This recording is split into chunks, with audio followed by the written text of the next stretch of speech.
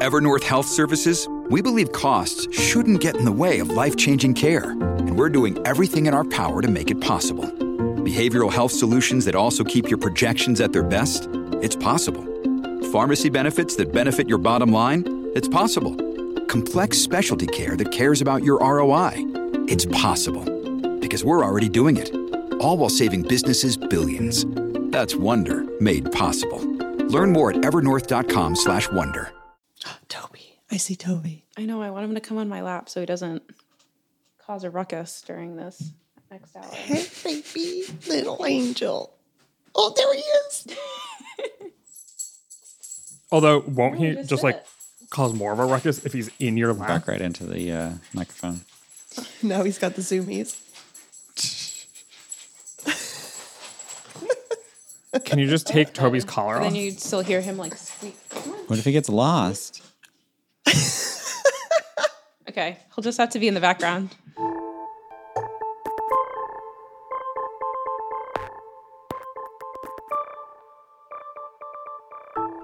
Hello and welcome to the 538 Politics podcast. I'm Galen Druk.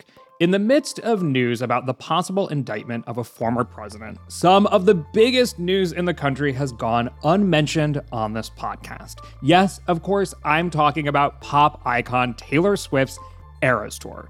When 14 million people tried to buy pre-sale tickets at the same time last year, Ticketmaster broke to the point that Congress felt the need to intervene. And on her opening night, Swift broke Madonna's record for best attended female concert in U.S. history. 69,000 people gathered in Glendale, Arizona.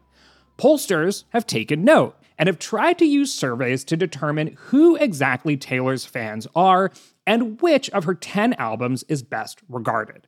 And so today, we're going to ask one of our favorite questions about one of America's favorite musicians. Good or bad use of polling? And then, womp womp, we are going to take a hard turn back into electoral politics as the informal primary contest between former President Trump and Florida Governor Ron DeSantis heats up. It appears that Republican primary voters have cooled a little on DeSantis. But we're going to ask a slightly different question today. Who do Democrats want the GOP nominee to be, and what does that tell us about how they're thinking about 2024? Here with me to discuss our politics reporter, Alex Samuels. Hey, Alex. Hey, Galen. Also here with us is senior elections analyst Nathaniel Rakich. Welcome to the podcast, Nathaniel. Thanks, Galen. It's great to be here. It's great to have you. And also with us is politics and tech reporter Kaylee Rogers. Welcome, Kaylee. Hi.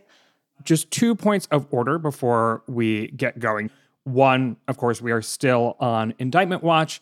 If it happens today, after we've recorded this podcast, my apologies. We're probably still going to publish this podcast, and then we'll talk about that, possible indictment later in the week, probably on Tuesday. But we'll just generally be on watch again. So tune in if you hear the news, and we will have an emergency podcast for you. I'll also mention again that we have a live podcast coming up on April 19th in New York City at the Bell House. You can get your tickets at 538.com/live show. That's April 19th at the Bell House in Brooklyn in New York City. It's at 7:30 and get your tickets at 538.com/live show. Okay, let's talk about Taylor Swift. Hard news today on the 538 Politics podcast, but in reality, the polling that these pollsters conducted on Taylor Swift can teach us something about polling in general. So, Nathaniel, begin by putting this all in context for us. How does Swift rank amongst America's favorite musicians? Long story short, she is very popular, but not the most popular musician in the country. So Morning Consult asked about 23 different musicians. Why 23 and not 20 or 24? I can't tell you. But basically they asked if people were an avid fan, a casual fan, or not a fan of these musicians. And Taylor Swift ranked 6th, which honestly, I was surprised that she ranked that low. But it was first place was Adele with 61% of people saying they were fans of her. Then it was Lady Gaga, Bruno Mars, Rihanna, Katy Perry, and then Taylor Swift. For Taylor, harsh. Yeah, 53% of Americans said that they were an avid or casual fan of her, whereas 47% said they weren't a fan. Okay. Is anyone else surprised by this? I didn't expect Katy Perry to be number 5. Yeah, Katy Perry beating Taylor Swift is very interesting there. What's going on? Analysis, please.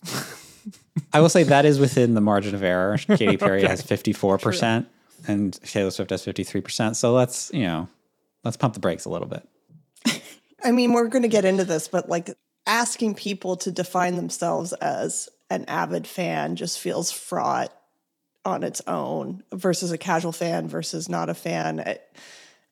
There's sort of different stratospheres of actual fandom. And I feel like someone might say, not to be the police over fandom, but someone might say they're an avid fan when they're maybe more of a casual fan for any of these artists. Okay. So one of the most interesting, I would say, aspects of this polling was how, in particular, Morning Consult tried to define the demographic characteristics of a Taylor Swift fan.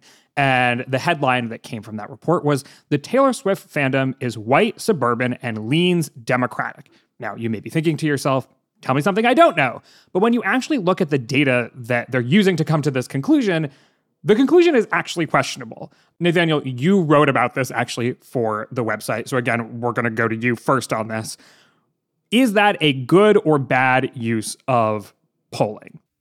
So I think that headline specifically is a bad use of polling. The way they did this was a little strange. So they, I think normally we're used to looking at like, there are two ways to look at this, right? So you can say like what percent of white people, of suburban people are Taylor Swift fans, or you can look at the kind of racial demographic breakdown of Swift fans itself. And usually when we talk about like polls and crosstabs, we're looking at like, what percent of white people and suburban people answered a certain way.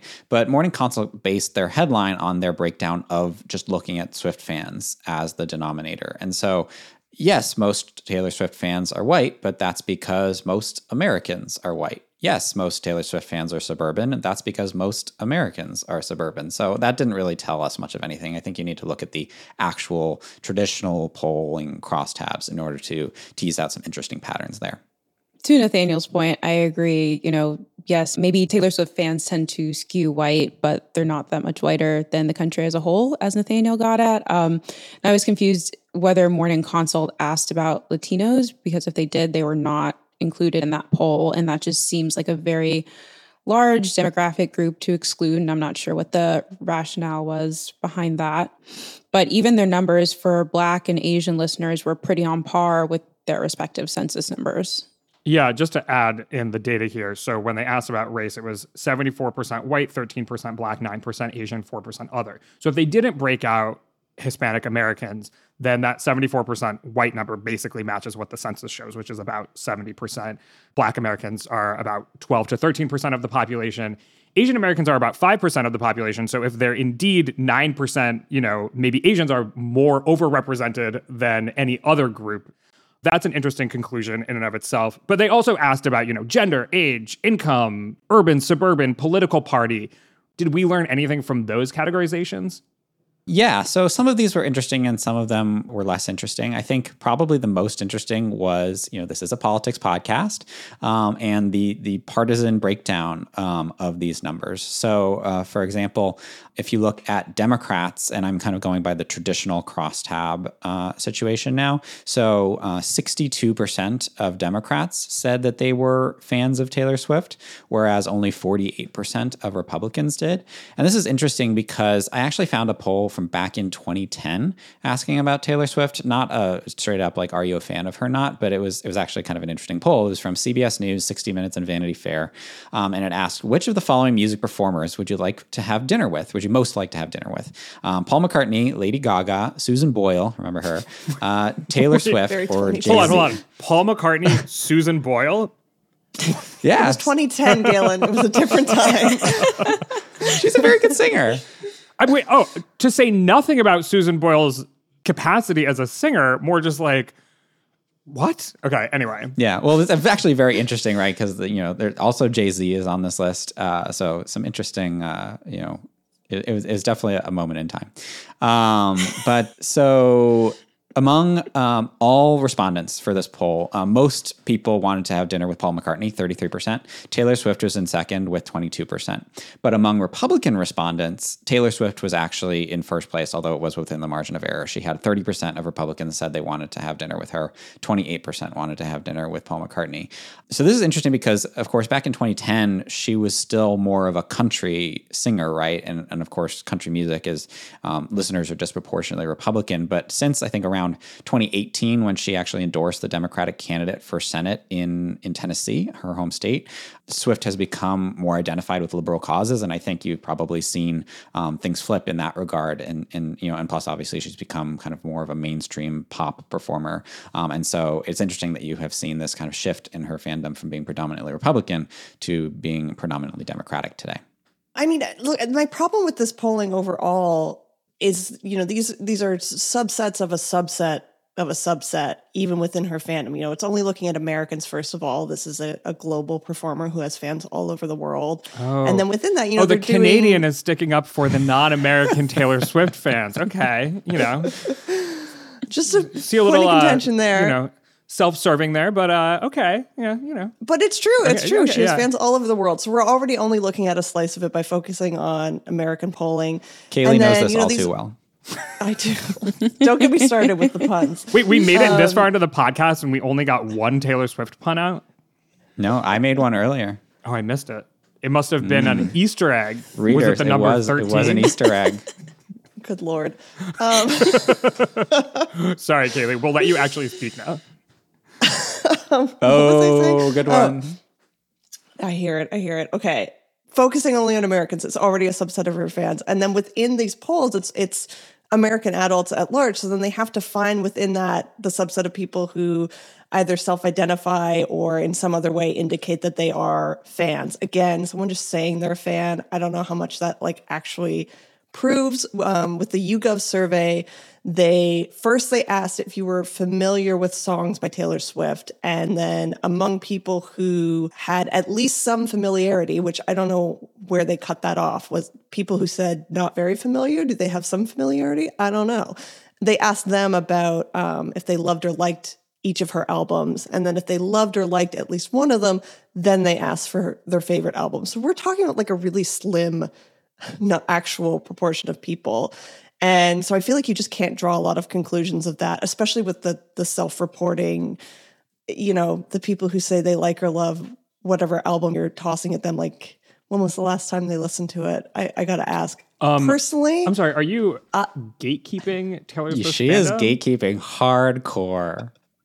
I'm just saying, if you want the data, you should go to the best source, which is the actual fandom. And every year, the Taylor Swift subreddit does a census, collects data. For 2022, they had respondents, more than 11,000 respondents.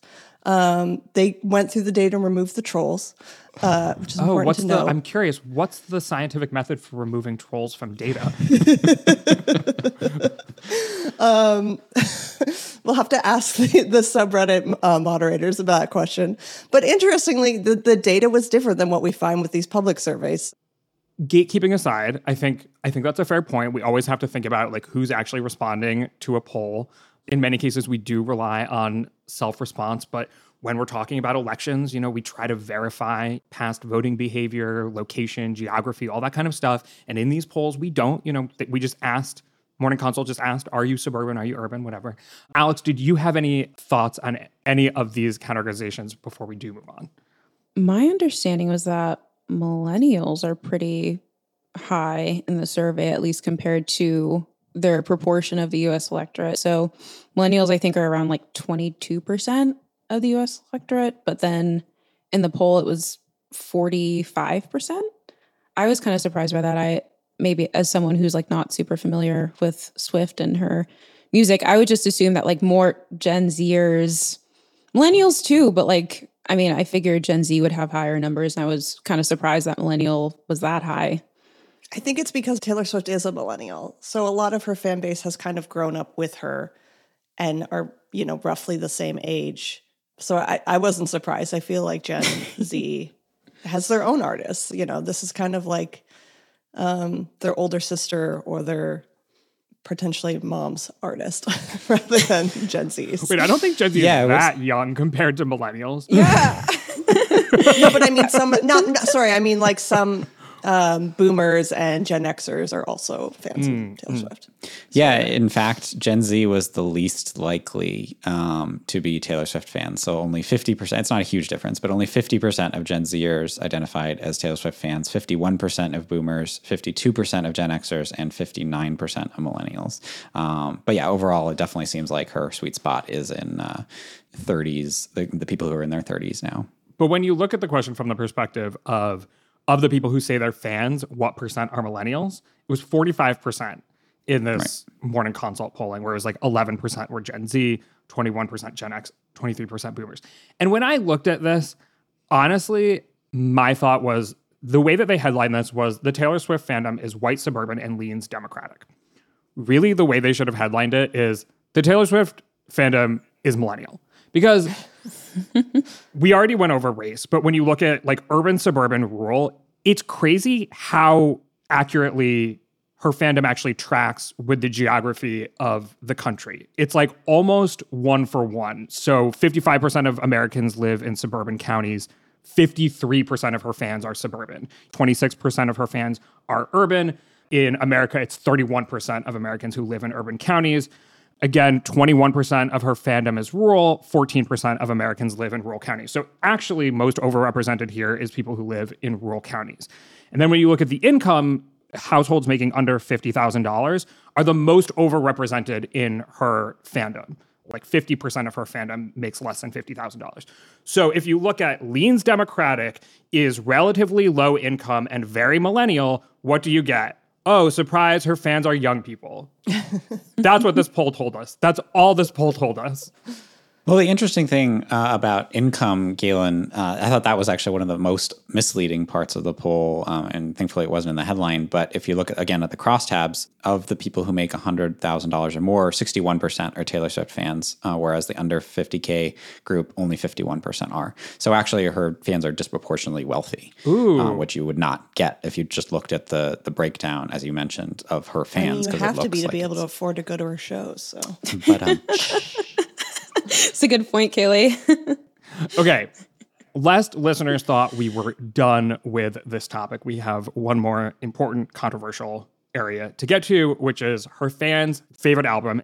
And depending on which data you look at between Morning Consult and YouGov, it is either 1989 Fearless Lover or Red. That's the polling version of a shruggy emoji. What's going on here? Like, can we hashtag trust the polls? I mean, there's a couple issues here. As I mentioned already, there's the fact that this is a subset of a subset that's actually being asked this question. So you don't have a lot of actual people responding to it. Also, the difference between each of the they were all kind of fairly evenly distributed as far as which of the albums is their favorite. For the YouGov poll, Lover won with 15%. 1989 was 13%, and then Debut, Red, and I Don't Know, which, I'm sorry, this is supposed to be fans who love Taylor Swift and they don't know which is their favorite album. What if you're just undecided? What if you're torn? What if you can't choose? All had 11%. So these are all like pretty closely within one another and pretty close, I believe, to the margin of error. 2.4% was the margin of error. So it gets really muddy when you actually look at the breakdown. It's not like there was any kind of clear winner. Yeah, if you compare the YouGov numbers and the Morning Consult numbers among avid fans, the numbers are within the margin of error for pretty much every album, except for Lover, which is interesting. YouGov said 15% of people who said they liked one of her albums picked Lover as their favorite, but in Morning Consult it was only 5%. So I'm not sure what to make of that. But yeah, in general, the margin of error can account for a lot of this. But Morning Consult and Kaylee, I think maybe you got at this, they asked about the Taylor's versions of Fearless and Red. And like, again, I say this as someone who doesn't fully understand, but are there like any big differences between the first version versus Taylor's version? Like if they're the same songs, I don't understand why they would break that apart as two different answers. should we add a little bit of context here for like legal reasons and sort of reclaiming the narrative and money behind these albums? Taylor Swift tried to acquire the rights to her early albums. She wasn't able to, or at least it got complicated. So she re-recorded some of those albums. And in this poll, the Morning Consult one separated out the original albums and the ones that she re-recorded. So it'll say like, favorite album, is it Red or Red Taylor's version, the one that was re-recorded? Do we think it's fair to break out original album versus re-recorded one? Having listened to them, they sound basically exactly the same. I mean, there are some differences. There are vault tracks that she's added to the re-releases. I think the real information you're getting from that is that true fans would probably pick, if given the option, Taylor's version because they support her as an artist and want her to have that right to her masters, which she doesn't have with the original albums. Many fans actually probably prefer, in certain cases, the original because, you know, we have a history with it and a fondness for those original recordings, especially some of her older stuff. She was younger. Her voice was just different. And these updated versions are just different than that. But there's sort of a political view among fans that you ought to be listening, you ought to be streaming and buying and paying for Taylor's version of the songs and albums when they're available in order to support her in this effort that she's making. And sort of casual fans maybe wouldn't understand that nuance or really care about it. Yeah, and the YouGov poll asked about those albums together, which personally would have been my preference, but you do have to remember that when comparing the two. So, for example, YouGov, 10% said they liked Fearless the best, one of the two versions of Fearless, and in Morning Consult it was 12%, but then for the original, but then 7% said Fearless Taylor's version. So actually it's 10% versus 19%, which is a more significant difference, though still within the margin of error. So, taking all of this under consideration, can anyone look at this data and make some kind of claim as to which album is Taylor Swift's preferred across all 10? The thing with these surveys is when they came out, there was a lot of like buzz among like Swiftie Twitter, just surprise. A lot of these results were not intuitive or what we would expect as far as like the understood ranking. Because say it with me, Kaylee, Taylor Swift's best album is 3, 2, 1, 1989. 1989. However, when you look at the actual source, so for example, the Taylor Swift subreddit does an annual census every year. Their 2022 results had more than 11,000 respondents. For them, they did two versions. They said before Midnights came out, what was your favorite album? After Midnights has come out, what was your favorite album? Before Midnights, Folklore was the winner by a long shot, 26%. Of respondents said Folklore was their favorite. 17% said Evermore was their favorite. Those two albums ranked really lowly on both the Morning Consult and the YouGov polls. To me, that's the true like fan favorites are the work that she did during the pandemic. I don't know, Kaylee. I think, this does get to an interesting question of, right, who is a real fan and who gets to decide this. But, give me a scientific survey any day over people who are on Reddit choosing to spend their time ranking Taylor Swift albums. Yeah, I feel like that group is not going to be super representative. Okay, so if you look at the polling that was actually done, Nathaniel, I can't tell what the answer is. Can you? No, I mean, I think you do have a tie at the top, roughly within the margin of error between the likes of 1989, Red, the debut album, and Fearless. And I think the tie should go to the preferences of the people on this podcast. So 1989. 1989 it is. Obviously, we have talked longer about Taylor Swift than probably most listeners of this podcast would expect, but we gotta indulge sometimes. Did we learn anything about the polling industry in general from this exercise, Nathaniel? Bring it home. Give me an excuse for having spent 20 plus minutes on Taylor Swift on the 538 Politics podcast. Yeah, I mean, I think that people who listen to this podcast probably know all the lessons that we can learn from this, but pretty basic stuff like that margins of error matter, and the fact that 1989 was first in the Morning Consult poll, but Lover was first in the YouGov poll is easily explainable by the fact that you get different samples and that polls are going to be off by a few percentage points. It also matters who you ask about. So these kind of self-identified avid fans in Morning Consult versus, as Kaylee mentioned, the people who say that they like one of her albums in YouGov versus the people in the Taylor Swift subreddit, right? All these people are different populations and they're going to give different answers. And then finally, the question of, I think, whether you ask about the Taylor's version separately can make a difference, and that just gets to the question of like how you ask a polling question matters and can get you a different result. And it doesn't mean that any of these polls are inaccurate or wrong, and that one is better than the other. It's just a different way of asking, different methodologies, different audiences that they are surveying. And you should kind of consider all of them and keep them in mind when kind of making your judgment, whether it's about Taylor Swift's best album or whether it's about who's winning a political election. Amen, Nathaniel. And with that, let's talk about political polls. Who Democrats would prefer between Donald Trump and Ron DeSantis in 2024. Today's podcast is brought to you by Shopify. Ready to make the smartest choice for your business? Say hello to Shopify, the global commerce platform that makes selling a breeze. Whether you're starting your online shop, opening your first physical store, or hitting 1 million orders, Shopify is your growth partner. Sell everywhere with Shopify's all-in-one e-commerce platform and in-person POS system. Turn browsers into buyers with Shopify's best converting checkout, 36% better than other platforms.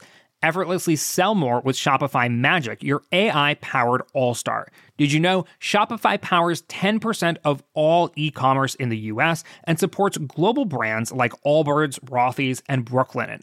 Join millions of successful entrepreneurs across 175 countries backed by Shopify's extensive support and help resources.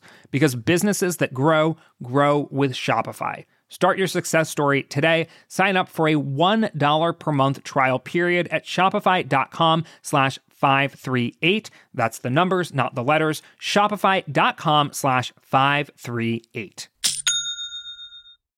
Mom deserves the best, and there's no better place to shop for Mother's Day than Whole Foods Market. They're your destination for unbeatable savings, from premium gifts to show-stopping flowers and irresistible desserts. Start by saving 33% with Prime on all body care and candles. Then get a 15-stem bunch of tulips for just $9.99 each with Prime. Round out Mom's menu with festive rosé, irresistible berry chantilly cake, and more special treats. Come celebrate Mother's Day at Whole Foods Market. Earlier this month, 538's own Nate Silver took to Twitter to poll Democrats on who they want the Republican nominee in 2024 to be. After more than 7 years of Trump being absolutely anathema to Democrats, would they pick anyone but him? Well, 230,000 people, or bots, voted, and the results came back showing that quote-unquote Democrats chose Trump over DeSantis by a 4-3 ratio. The poll attracted some attention, including from Elon Musk himself, who wrote, slightly surprised by this result. More importantly, it got some attention from you, dear listeners. You were curious to know if this was a good or bad use of polling, and you let me know about it, so we're going to talk about it today. Nate himself suggested, that people keep in mind that this was a self-selecting Twitter poll. In fact, there was nothing you can even do on Twitter to make sure that it's actual Democrats responding or Americans even responding or people who are eligible to vote or actual human beings. But we wanted to know if there are other ways to get to the bottom of this question. And so that's what we're going to do. Nate is tied up today, but Alex, you took the lead on getting to the bottom of this. What did you find when we maybe put Twitter aside for a second? Who do Democrats want the Republican nominee to be in 2024? And does it actually matter? Why does this even matter?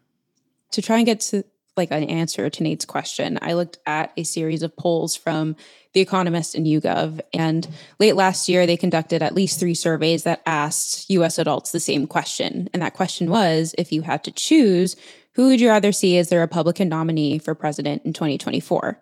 And in all 3 surveys among Democrats, DeSantis had an edge over Trump, particularly when respondents were only given Trump and DeSantis as the options. Now, it wasn't necessarily overwhelming support for DeSantis over Trump. In fact, a plurality of Democrats in all three surveys said they were not sure. But I did think it was interesting that still, between the two, DeSantis had an edge. Is there any other way we can go about getting to the bottom of this? I guess in political years, last December was like quite a bit ago. DeSantis was also more popular amongst Republicans even back in December than he appears to be now in primary polling. Was there other data you could look at? Well, we have our own average of hypothetical head-to-head matchups of both Trump and DeSantis against Biden. And what we found is that DeSantis has a slightly better chance than Trump in a general election. So the question then becomes, if Democrats do prefer DeSantis, is it that they want their party to face a tougher fight next year? And we kind of explored whether that was the case and why it might be that Democrats prefer DeSantis, at least in this stage of the 2024 cycle. So what's the point of asking this question? Like, why? I mean, unfortunately, Nate's not here, but like, why does it matter who Democrats want to be the nominee in 2024? It doesn't really, but it's an interesting question, right? It's a question that I have wondered, and I thought Alex's article was interesting, right? Like, do Democrats view DeSantis as, like Trump 2.0, like, a Trump who will, continue, or a version of Trump who will continue to carry out his policies and maybe be more effective at it? Or do they view him as a black box, which seems to be more of the case? Or do they view him as more electable than Trump, less electable? It's just kind of an interesting question, but it is academic. Democrats will largely not have a say here. They obviously cannot make their Republican electorate vote a certain way unless they live in an open primary state and want to take advantage of that, which is very rare. So yes, they're not going to have a ton of say in the process, but I did think it was an interesting question. Yeah, okay, to that point, Alex, like the little piece with this that might not be academic, say there is no competitive primary on the Democratic side and the only competitive primary is on the Republican side. Historically, have we seen Democrats in places like New Hampshire go and vote in the Republican primary for the candidate of their choice? This idea of party rating is not a common practice based on the research that I have and the understanding that I have of it. There was this pretty interesting 2019 study by a researcher at Marquette University who looked at voting behavior in Wisconsin. And what he found using data from both 2016 and 2020 was that an identical share of Republicans and Democrats, and it was just 2% each, said they planned to vote in the other party's primary. So even if there is this tiny share of people who were indeed party rating, they canceled each other out. But there was also no evidence based off his research that these people weren't voting in good faith. Like, it's possible that some share of self-identified Democrats genuinely preferred one of their Republican primary candidates and vice versa. Yeah, I think you can also, there's little bits of data in Colorado, for example, once they changed it to be, basically if you're an independent, you can choose which party's primary you're going to vote in that year. The percent of independents started to go up in that state, which does suggest that there was some amount of either party that was like, well, I want to take advantage of this ability to vote. But that could also be just people that are kind of in the middle and maybe typically leaned one way, but are like, sometimes I would rather, have more say on the other party, and it's not necessarily nefarious in trying to pick the least electable candidate or something like that. The other really, I feel like it's such a small, like the type of person that is politically engaged and motivated enough to vote in a primary already is kind of narrow. And then to also be so engaged and motivated that you're willing to vote in the other party's primary to try to like sabotage it in some way. It's just such a small percentage. It seems really unlikely that it would have a significant sway in any given race. Yeah, our colleague Jeffrey Skelly looked into this in the context of Liz Cheney's primary in Wyoming and basically asked, if Democrats join, vote in the Republican primary? Can they save her? And he found that the impact would be minimal, even if it happened. So like generally it's like, I think Rush Limbaugh called it Operation Chaos, this kind of cross-party sabotaging efforts. It's really, a non-factor in these primary races. I think in a state like New Hampshire is kind of the canonical open primary state where you can see like independents come in and influence one party's primaries, but it's still generally like independents, right? And New Hampshire, of course, is a state with a lot of independent voters, but it's people who would, I think, in some universe be open to voting for that party if that party's nominee was the person that they wanted. But, just anecdotally, if you talk to self-identified Democrats, I found that they have no interest in voting in Republican primaries because they just like find it very hard for them to fill in a bubble next to Donald Trump's name or Ron DeSantis' name or whoever, because it goes counter again to their identity. Like people, these days identify with parties more strongly than they ever have potentially. And that can be a strong deterrent. Yeah, I think the idea of the other party brigading the opposite party's primaries is kind of a political boogeyman. It just like isn't really something we need to be worried about. Okay, so then now that we've answered that question, like it could have some impact around the margins in, say, New Hampshire or something like that, but not too much. Then what do we make of this? Like why in the actual YouGov poll that you mentioned, Alex, Democrats preferring DeSantis, what do we chalk that up to? Is it because they see him as genuinely more moderate and are thinking like, okay, if you put a gun to my head and I had to choose Donald Trump or DeSantis to be president, I would choose DeSantis? Or is it because they think he's easier to beat or what? Yeah, so the poll didn't really get into the whys. So that's where my reporting tried to get it and guess those things.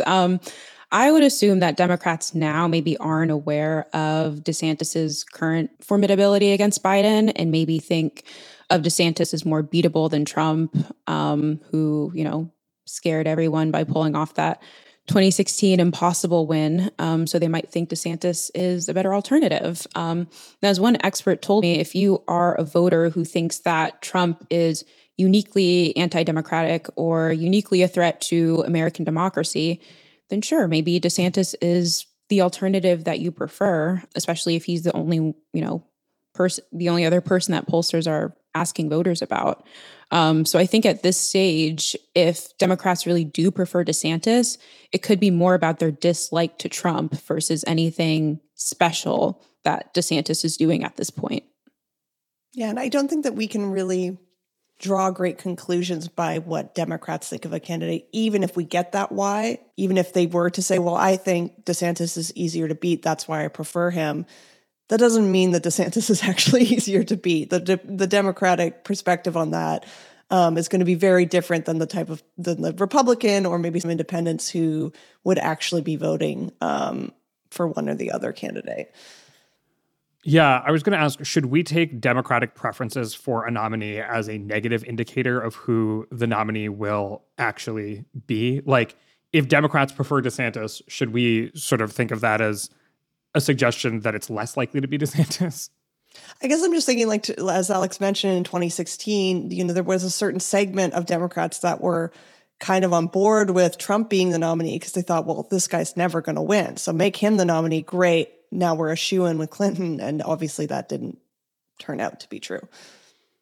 Yeah, it's an interesting question, Galen. I feel like maybe before 2016, that may have been true because I don't have data on this, but I would imagine the Democrats preferred John McCain over George W. Bush in 2000. I would imagine they preferred somebody like John Huntsman in 2012. And obviously those people didn't end up winning because obviously Republican electorates tend to go for more conservative candidates and a Democratic electorate would tend to go for the more liberal one. But I do think that Trump somewhat shook up the kind of the clear left-right divide within the party, right? It's not clear who's more conservative, Trump or DeSantis. It's not just the left-right, it's the Trumpy versus not Trumpy scale, the kind of norm-breaking versus non-norm-breaking scale. So I'm not sure it really tells us much of anything these days. When Nate did his Twitter poll and found the opposite result of what the YouGov polling from late last year suggested, and this 4-3 ratio in favor of Trump, he theorized that possibly Democrats may think that Trump is easier to beat. That's why they could prefer him, or that Democrats think DeSantis would be more effective if elected.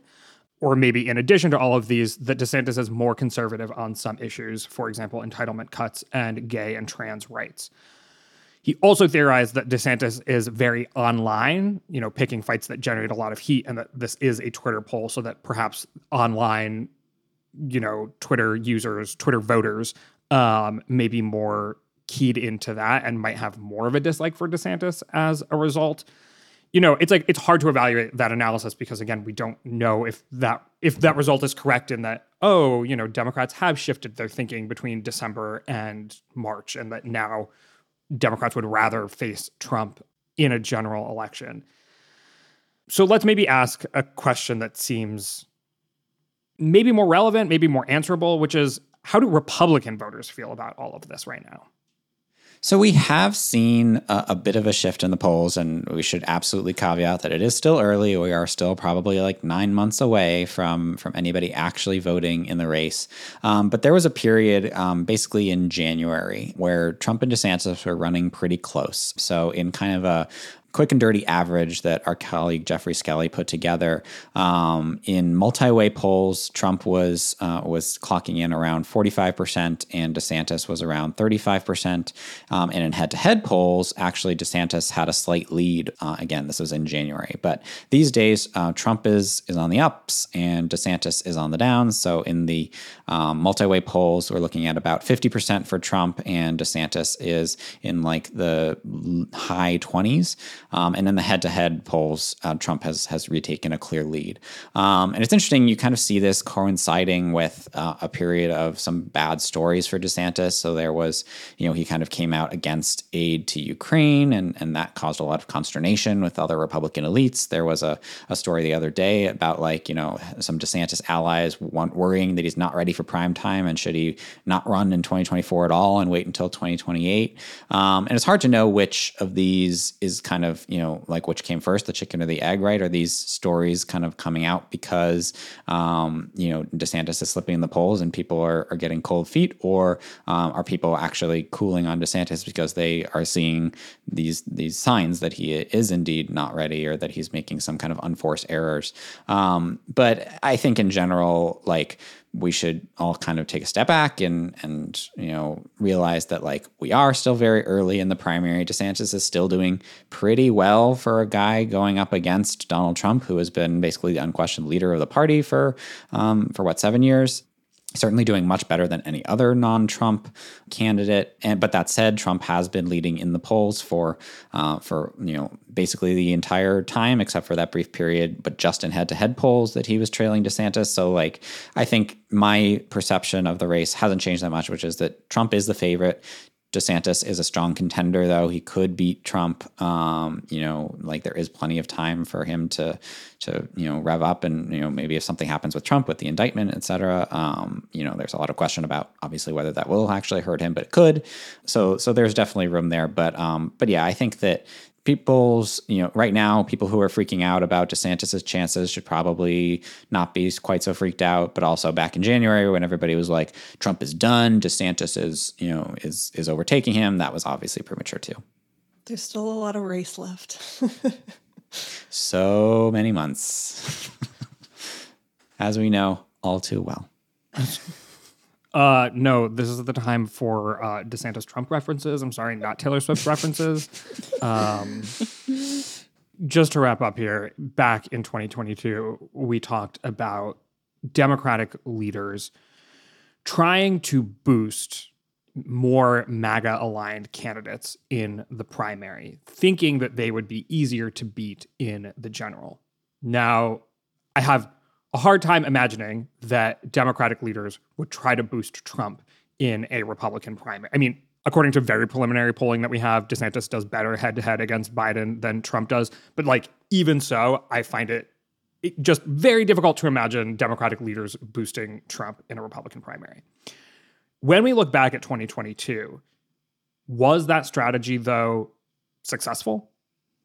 It was, yeah. So every Republican candidate who got help from Democrats in their primary ended up losing in the general election. Now, I do think that doesn't take away kind of some of the normative questions about, does this dilute Democrats' argument that they are the party of democracy? And it also doesn't mean that it would work 100% of the time, right? It ended up being a pretty good midterm for Democrats, and I think that if the national environment hadn't been what it ended up being, some of those certainly could have backfired.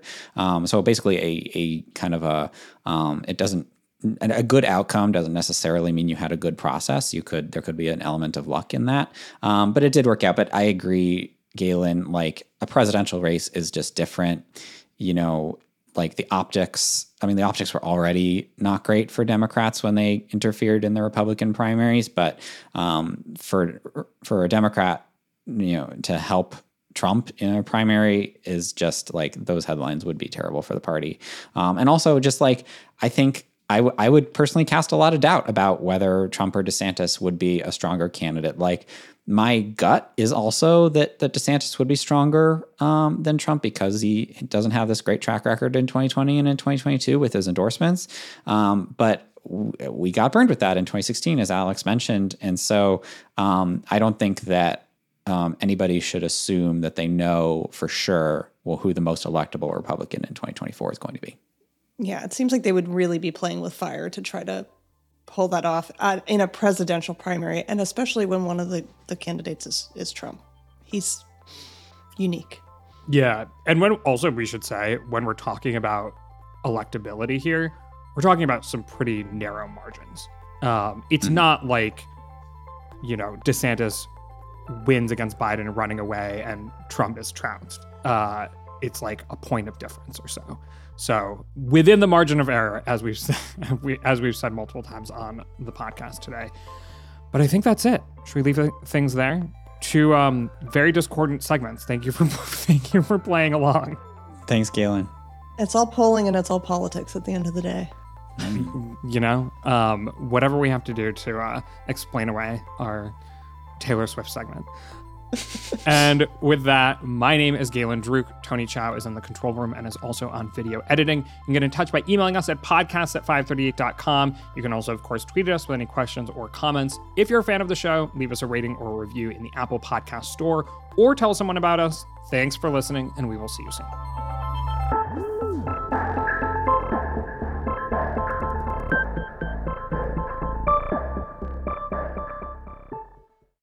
Hey, I'm Andy Mitchell, a New York Times bestselling author. And I'm Sabrina Kohlberg, a morning television producer. We're moms of toddlers and best friends of 20 years.